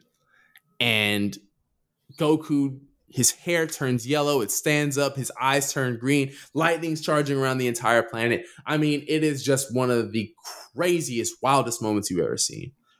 And this man, in a blind rage, says, Frieza, it's your ass now. Yeah, your ass is grass, pal. And not this Superman speech that you guys were hearing. We're gonna knock that out. Yeah. Goku gives him a speech. It's not quite the speech y'all know, but he gives him a speech basically declaring that he's going to avenge everyone and defeat Frieza. Goku winds up beating Frieza's ass. Slapping him around every which way to a point where Frieza winds up having to go to 100% of his full power in his final form, where Frieza is seemingly kind of like giving Goku the what's what. But Goku says he's not using his full power, and Goku charges up and just is beating Frieza within an inch of his life as he's losing stamina in his 100% form. Along the way, Goku says, listen, man, this is pointless. Yeah, there's no point in us fighting. It's clear that I'm going to beat you, and we should just call it quits. Frieza, in all of his anger, decides to launch 2 Destructo Discs, following Goku around as they're aimed. Goku moves so fast that he gets right in front of Frieza and dodges the Destructo Disc right as it's about to hit him and chops Frieza in two. Goku says, "Look, dog, you're cut in two. There's nothing left for us to do here. You should just call it quits." He gives Frieza a little bit of energy just to live. Because he's like, yo, you don't deserve any forgiveness. You don't deserve to be spared. But in the small bit of kindness in my heart, that's all I got.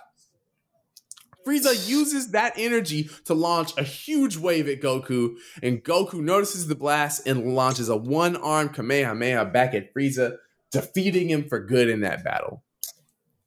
As Planet, the craziest look, man. He gives out the saddest face possible, like real. A stern father. Like, what did you do, son? As Planet Namek is destroying around both Goku and Frieza, Goku is able to hop into a Ginyu Force pod, which takes him on course to the next planet that the Ginyu Force were going to try to conquer, planet Yardrat. Goku lands on that planet for a few months and decides to train alongside them, learning very interesting techniques as they use spirit instead of using ki, which is a topic we will touch back up on much later down the line.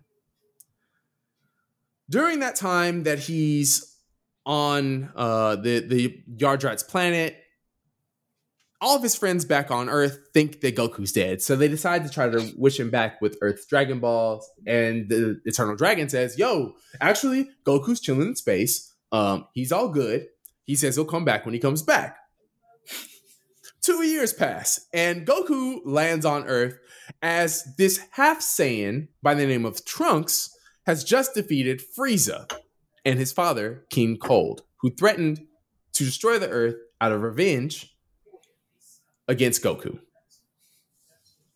Trunks, having been the first person that Goku meets after crash landing on Earth in some really nice new threads, decides to test Goku's power as a Super Saiyan, and they clash with Goku using his finger to block Trunks' sword. Just really, really cool stuff, right? Yeah. Basically, Trunks says, hey, Goku, I just want to let you know, within the next couple of years, you're going to get a heart virus. I've got some medicine for you. You should take this. You'll be fine. Because the world's going to need you. In 3 years, 2 androids are going to appear south of South City on this island. And they're going to destroy everything. In my future, you die from the heart virus and they kill everybody. Everybody. Right? Goku's like, yo, that's pretty serious. We should probably train over these next 3 years to prepare for that. So he trains along Goku, Gohan, and Piccolo during those 3 years. However, Trunks showing up in the timeline kind of messed things up because Goku didn't get the heart virus during that period of time. So because of that, he decides, I don't need to take the medicine. Stupid. Dumb idea. Dumb idea. 3 years later. Vaccines, man. Yeah. Guys, take your vaccines. Seriously. Seriously. It's important. Take your damn vaccines. 3 years later, 2 androids, Dr. Gero and Android 19, appear on a city and begin to destroy everything. Yamcha winds up getting done in. It's a bad scene for everybody. Goku, having sensed Yamcha's fleeting power level, arrives there and says, yo, you two, we need to get the hell up out of this city because I'm not fighting around a bunch of people. The 2 androids follow Goku, and Goku begins to fight against Android 19. Android 19 is kind of getting the work from Goku, but Goku starts to fire a Kamehameha blast, and Android 19 has, with these energy absorbers in his palms, absorbs Goku's energy from the blast. Goku doesn't understand what's going on, so he decides to keep trying to fight against Android 19, testing out how his abilities work. Android 19 grabs Goku by the throat and begins to absorb energy from him. While after Goku was just beginning to feel really weak in grabbing his chest during the fight. Goku gets thrown to the ground and he's sitting there gasping for air, just hoping he can continue on. And it's just looking bad because everybody else around him realizes that the heart virus is finally taking hold on Goku's body. Yamcha, having been healed by the Senzu Bean, decides to take Goku to Chi-Chi to go get the medicine that was left at home to save him from the virus. And right when Yamcha does that, Vegeta shows up to save the day. Vegeta, who's now a Super Saiyan, beats the ever-living out of Android 19 and destroys everything to smithereens, like with a Big Bang attack. Android 20, Dr. Gero winds up leaving and escaping, and along the way, Trunks shows back up and realizes that history was altered because the androids that they've come across are not the androids that he faced in his time, who are androids 17 and 18. Soon after, Dr. Gero decides he will go awaken them in order to kill Goku. The group tries to stop him, but they fail as android 17 and 18 are awakened, and they decide to awaken another android by the number of 16, who was solely created to kill Goku. Out of their own act of dissent, they kill Dr. Gero and then escape, telling the Z Fighters, look, we're looking for Goku. If y'all want to try to stop us, but we got that work. Along the way, Goku is healing at the home of Master Roshi as he's given the virus, and he's sleeping for a few days. During those days, Piccolo, who is now recently fused with Kami, encounters a new threat, which is a biological life form by the name of Cell, who was created by Dr. Gero from all the DNA taken from Goku and his allies and foes that he's fought all the way up until Frieza. Cell was designed to absorb both androids 17 and 18 in order to achieve a perfect state and kill Goku and destroy everything beyond that. So Cell decides to hunt down android 17, who is fighting against Piccolo at the time. Meanwhile, Goku heals from his sickness and decides to take Gohan, Vegeta, and Future Trunks, who have all been in their own skirmishes with the androids and didn't really turn out so well, but thankfully they survived. Goku tells them, yo, when I was younger, I trained in this room of Spirit and Time. We can train for a day there. It equals a year. We should go there and try to surpass our Super Saiyan forms. And Gohan, I should try to teach you how to go Super Saiyan because we're going to need it to fight these androids. And this Cell guy who's seemingly just shown up. Trunks and Vegeta go in first, while Goku and Gohan stay on the Kami's lookout, while Cell was preparing to take out Tien after having just absorbed Android 17. He's looking for Android 18 along the way, and Goku uses instant transmission in to save Tien and meet Cell for the first time. Goku tells Cell, yo, stay away from my homies. We gonna fight you, dog. When it comes time, it's gonna be that time. Trust me. Cell tries to kill Piccolo. Goku takes Piccolo and Tien and teleports back to the lookout right before Cell's about to connect a punch with him. Once he's there, he gives Senzu Bean to his friends. After Cell is fighting Trunks and Vegeta, Gohan and Goku go into the time chamber.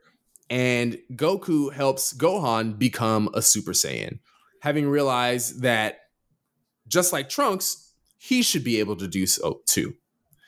Along the way, Goku ascends the Super Saiyan form several times over, and Goku gains a stronger sense of using his Super Saiyan power and masters it in a way that he believes will avoid stress on his body while still using the full power of it.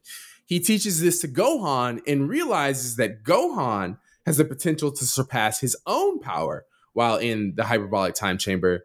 So decides he will use the rest of his time in the time chamber to train Gohan to his fullest potential. Because if Goku can't defeat Cell, he believes Gohan surely can.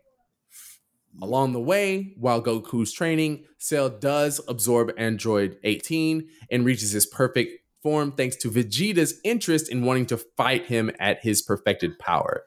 Vegeta winds up getting mollywopped by Cell, along with Trunks, who used all his power to try to fight against Cell, but was just I mean, Trunks wasn't even really beaten. He was just demoralized because Cell was just like, listen, bro, you can't even hit me. Okay. So I've got an interesting idea. How about this? When Goku and Gohan are finally ready, I'm going to have a tournament in about 10 days. If y'all want to pull up on me, cool. If you don't, I'll just destroy the planet. So Goku and Gohan exit from the time chamber, and they're like, they find out about the news, and Goku's excited because, yes, now he finally has a dedicated chance to fight against Cell. During that time, Goku goes to New Namek and visits with Dende to ask him to become the new guardian of the Earth, since Piccolo had just fused with Kami and there were no longer any Dragon Balls. So Dende goes to Earth, becomes the new guardian, and creates a new set of Dragon Balls, while Goku goes ahead and searches for them in order to use them after they defeat Cell to correct everything that Cell winds up putting wrong here. After those 10 days pass, the Z Fighters all head to the Cell games. They show up to challenge against Cell. However, they are beaten by the supposed strongest person on Earth, Mr. Satan, who is easily defeated by Cell. Goku moves forward to fight against Cell himself, and after a really hard fought battle, he finds that he's just at a complete disadvantage while Cell is still suppressing his power. Goku throws everything, like a Kamehameha wave combined with the instant transmission, to even destroy most of Cell's body, but thanks to Piccolo's cell and his cells in Cell's body, he regenerates. Goku winds up getting tired after this and gives up the battle and leaves it to Gohan, who he's convinced, after his training in the hyperbolic time chamber, will have enough power to defeat Cell. Gohan, having noticed with how much he had trained with his father over the past year, realized that even his dad was holding back, but he realized that it wasn't because Goku was trying to make it easy for Cell. It was that Goku wanted to show Gohan how Cell fights, so that way he'd have the advantage whenever he fights against him. Gohan powers up to a point where he's much stronger than Goku and fights with Cell, but isn't really into it. Gohan winds up telling Cell that he can only really fight seriously when he gets angry, because he gets a lot stronger then. And Cell gets curious by launching out his children, Cell Juniors, to attack Gohan's friends, Goku, Vegeta, Trunks, Piccolo, Yamcha, Tien, Chaozu, and Krillin. They wind up all getting defeated by these Cell Juniors, who are almost as strong as Cell. And Goku is just telling Gohan he needs to push his rage in order to defeat Cell. Gohan's sitting on the sidelines and he just can't see his friends being defeated, and he's swelling in anger.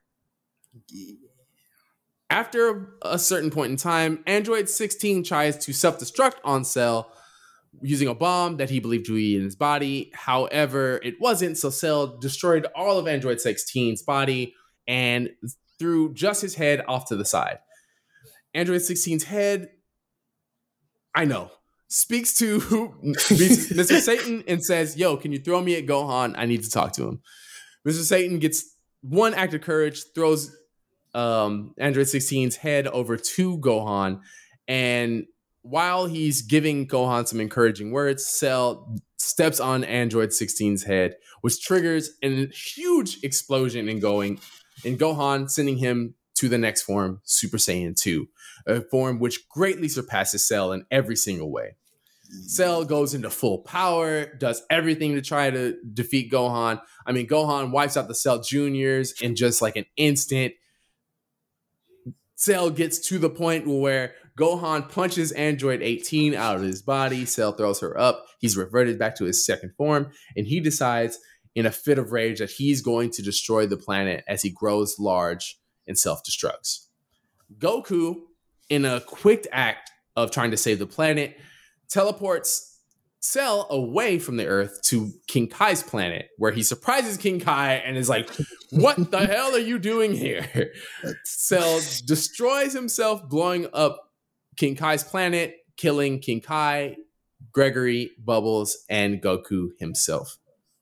Cell, however, reconstructs himself into Super Perfect Cell by using the cells that were in the nucleus of his brain. And from having been in an explosion where Goku was involved, he now has access to instant transmission, where he goes back to Earth in a first act, kills Trunks, and fights Gohan once again. Goku motivates Gohan from Otherworld to help fuel Gohan's rage in a clash of Kamehameha wave beams between himself and Cell, where Gohan eventually wins and obliterates him completely. After Cell's defeat, his friends decide they should use the Dragon Balls to try to wish Goku back, but he decides that he should stay dead because if they resurrect him, it could bring too many problems to the Earth, just like Frieza, Red Ribbon, the androids, Vegeta, all of this. So Goku decides it'll be safer for him to stay in Otherworld. 7 years pass, and it's now the 25th World's Martial Arts Tournament. While in Otherworld, Goku trains hard against other strong warriors in Otherworld, such as Pikkon, in other different fighters who existed in the afterlife. After those 7 years, he's given special permission by Urnai Baba to be able to return for one more day, just like Grandpa Gohan did. And he tells Gohan, Vegeta, Trunks, and his newborn, or his new son, who's now 7 years old, Goten, that he will be attending at the tournament.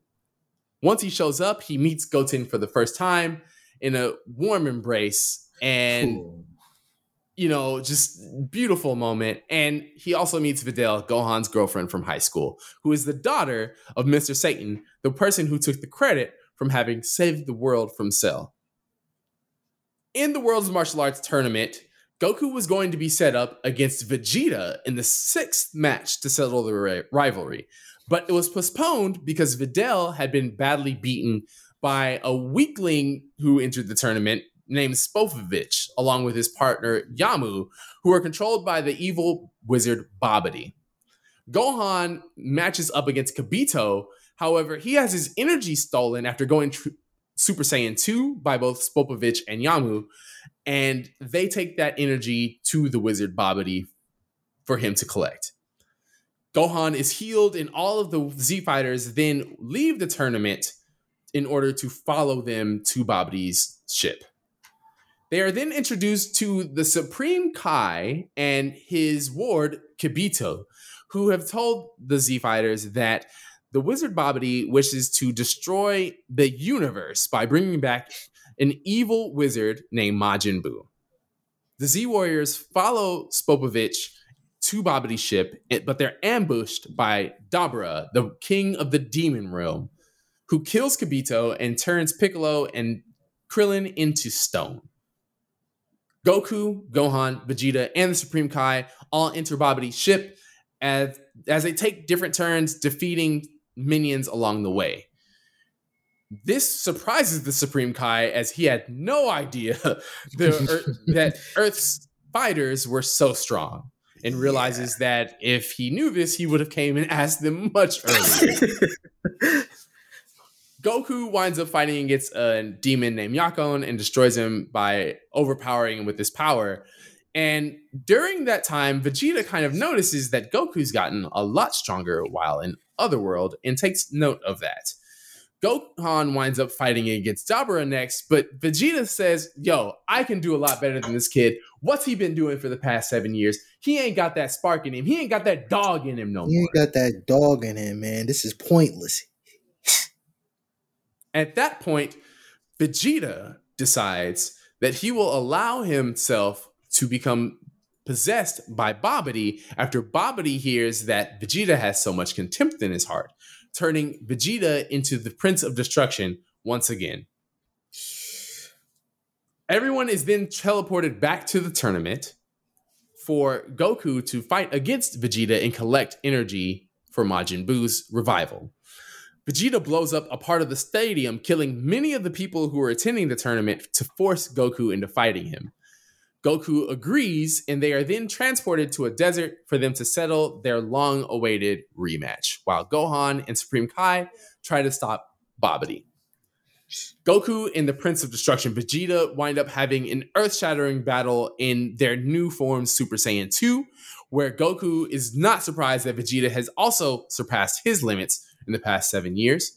However, Goku finds out that Vegeta allowed himself to be taken over by Babidi and becomes horrified at the fact, saying that this is a terrible excuse for him to betray his family and his friends. Goku's and Vegeta's battle is then abruptly ended when they sense that Majin Buu has now been released, and Goku pleads with Vegeta to help him defeat Majin Buu. Vegeta refuses to listen, even when told that Vegeta's family may die. However, he says, all right, let's work together and stop him. In a sucker punch, he knocks out Goku in a bluff, and Vegeta says, no, I'm going to go take care of this myself, as he eats the only senzu bean left and flies away to Majin Buu. After Goku wakes back up, he can no longer sense Vegeta or Gohan and comes to the conclusion that they must have been killed in battle, when actually Gohan had been saved by the Supreme Kai, and only Vegeta died in an attempt to eradicate Majin Buu. Goku heads up to Kami's lookout and is then healed by Dende, who confirms that Vegeta sacrificed himself in battle, and everybody else that survived is teleported to the lookout, being Krillin, Piccolo, Trunks, and Goten, having been freed from, with Krillin and Piccolo having been freed from their stone statues. Goku decided to teach Trunks and Goten a technique called the fusion dance that he learned from the Metamorans while in other worlds, so that way they can become one powerful being in order to fight Majin Buu. Goku then says that Trunks should try to find the Dragon Radar in order to try and find the Dragon Balls in order to save everyone who's been defeated, as Babidi and Majin Buu are threatening West City, where Goku knows that the Dragon Radar is at Capsule Corp. So Goku decides to teleport over to where Majin Buu and Babidi are and goes to his newfound full power of Super Saiyan 3 in order to challenge Babidi in the short time that he does have left in his day on Earth. However, his massive power strains him to the point to where he burns out of the amount of time that he has and has to go back to the lookout as he needs to greet everyone goodbye. He sort of states that he could have beaten Majin Buu, but he wants to leave it in the hands of Gohan, Trunks, and Goten because he knows he's not going to be around after that day. So, unfortunately, he has to disappear and get sent back to Otherworld.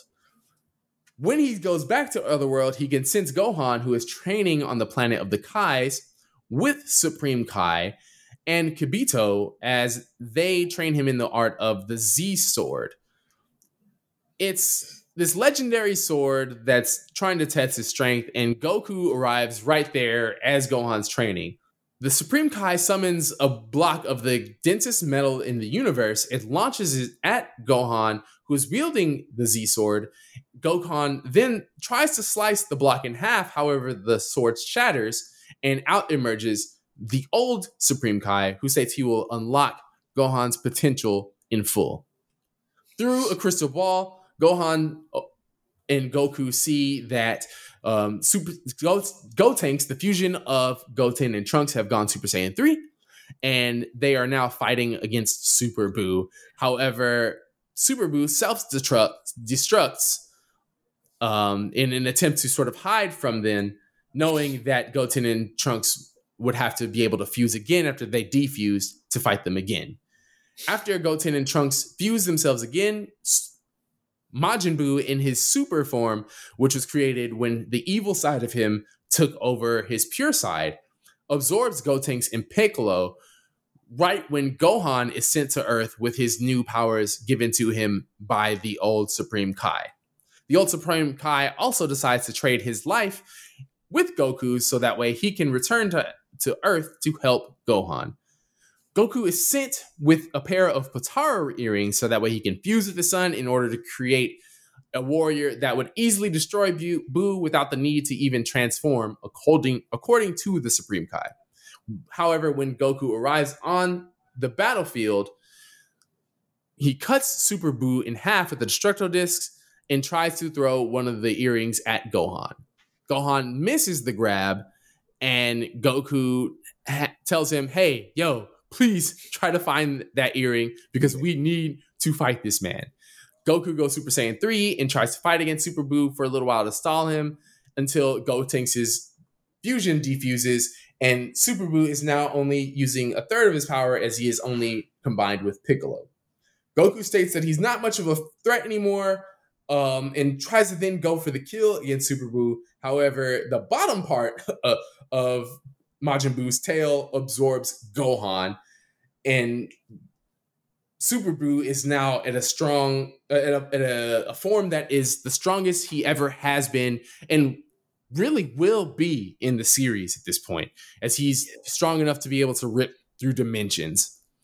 Vegeta, having had his life exchanged with Uranai Baba, arrives back on Earth, and Goku, having found the second earring, tells Vegeta, hey, yo, why don't we set aside our differences and views? Vegeta obviously is not hearing that noise. However, they realize they only have that one chance, and they put on the Potara earrings to become the super-powered Saiyan Vegito. Vegito mollywops Super Buu, even with Gohan having been absorbed. Super Buu tries everything he can and just cannot outclass Vegito by any means. After a really lengthy fight, Vegito winds up winning easily. However, due to them not really wanting to finish him off, Vegito winds up getting absorbed by Super Buu. However, they state that it was on purpose, as they are then unfused within Majin Buu's body, where Goku and Piccolo begin to free Gohan, Trunks, Goten, and Piccolo from Majin Buu's body. They also find the unconscious fat Majin Buu within Super Buu, and they release him, which causes Super Buu to go into a transformation that sends him back into his original form.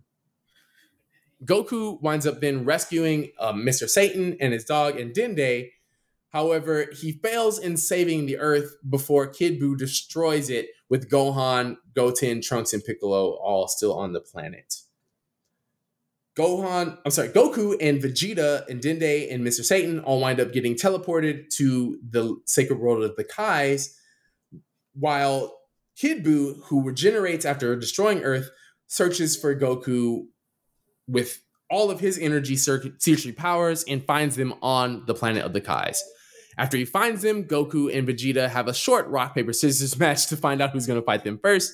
And Goku winds up fighting at Super Saiyan 3 and losing power ever so slightly along the way. Goku's power fully winds up drained, and at Vegeta's suggestion, he decides to stall for time while Goku gathers the energy for a super spirit bomb from everyone, with the intent that Earth should save itself for once. Using King Kai's telepathy, Vegeta decides to speak to the people of Earth to have them give power to Goku. However, they're like, we don't know this fucking guy. We don't know this guy. They do nothing. So at this point, Mr. Satan says, hey, Earth, I really need y'all to give this man your power. And they then are able to give Goku enough power to form a super spirit bomb. Goku launches that super spirit bomb at Kid Buu, and Kid Buu stops it with all of his might, realizing that he could push it back and force that power right back at Goku. Vegeta realizes that Goku is completely tapped out and has nothing left in order to push the bomb back at Goku. So using the last wish from the Namekian Dragon Balls, which the first two were used to restore the Earth to its normal condition and to revive everyone who had died since Babidi's arrival except for the evil people. Dende's wish for Goku to be restored back to full power sends Goku to be able to transform to Super Saiyan and push the spirit bomb back at Majin Buu. Goku makes one last wish to himself for Kid Buu to be reborn as a good being so that way he can fight with him one more day and he pushes the spirit bomb to completely destroy Majin Buu. After this, Goku and Vegeta give each other the old thumbs up after Vegeta has recognized Goku as number one. Yep. They get healed and return back to Earth to rejoice with their families after everyone realizes that now Goku is alive again. Along the way, they find out that Majin Buu is still alive on Earth. So a few months later, having realized that Majin Buu is good and hasn't done anything, they summon Shenron one last time to erase Majin Buu from all of the Earthlings' memories as we close out with Dragon Ball Z. My God, I understand. It took us quite a while to get through all of this. But as you can see, Goku is front and center of everything that happens in the franchise. I mean, we've seen the man grow up. We've seen him be the champion for Earth and the universe time and time again. Goku is that guy. Yeah, flat out. What a hero. What a damn hero, man. What a damn hero indeed. And with that, we'll leave y'all till next time, man. We absolutely love covering this first half. Be sure to join us next week for Legacy of Goku Part 2 as we cover his feats throughout Dragon Ball Super and GT, which we promise will not be nearly as long as the longest episode of Subs Lie Dubs Lie thus far. For sure, dude. Thank you, D, so much for joining me. Man, it's been a pleasure, yo. And we'll be back next time. Remember, everybody, subs lie, dubs lie. We don't. We never do. We're out. Bye-bye.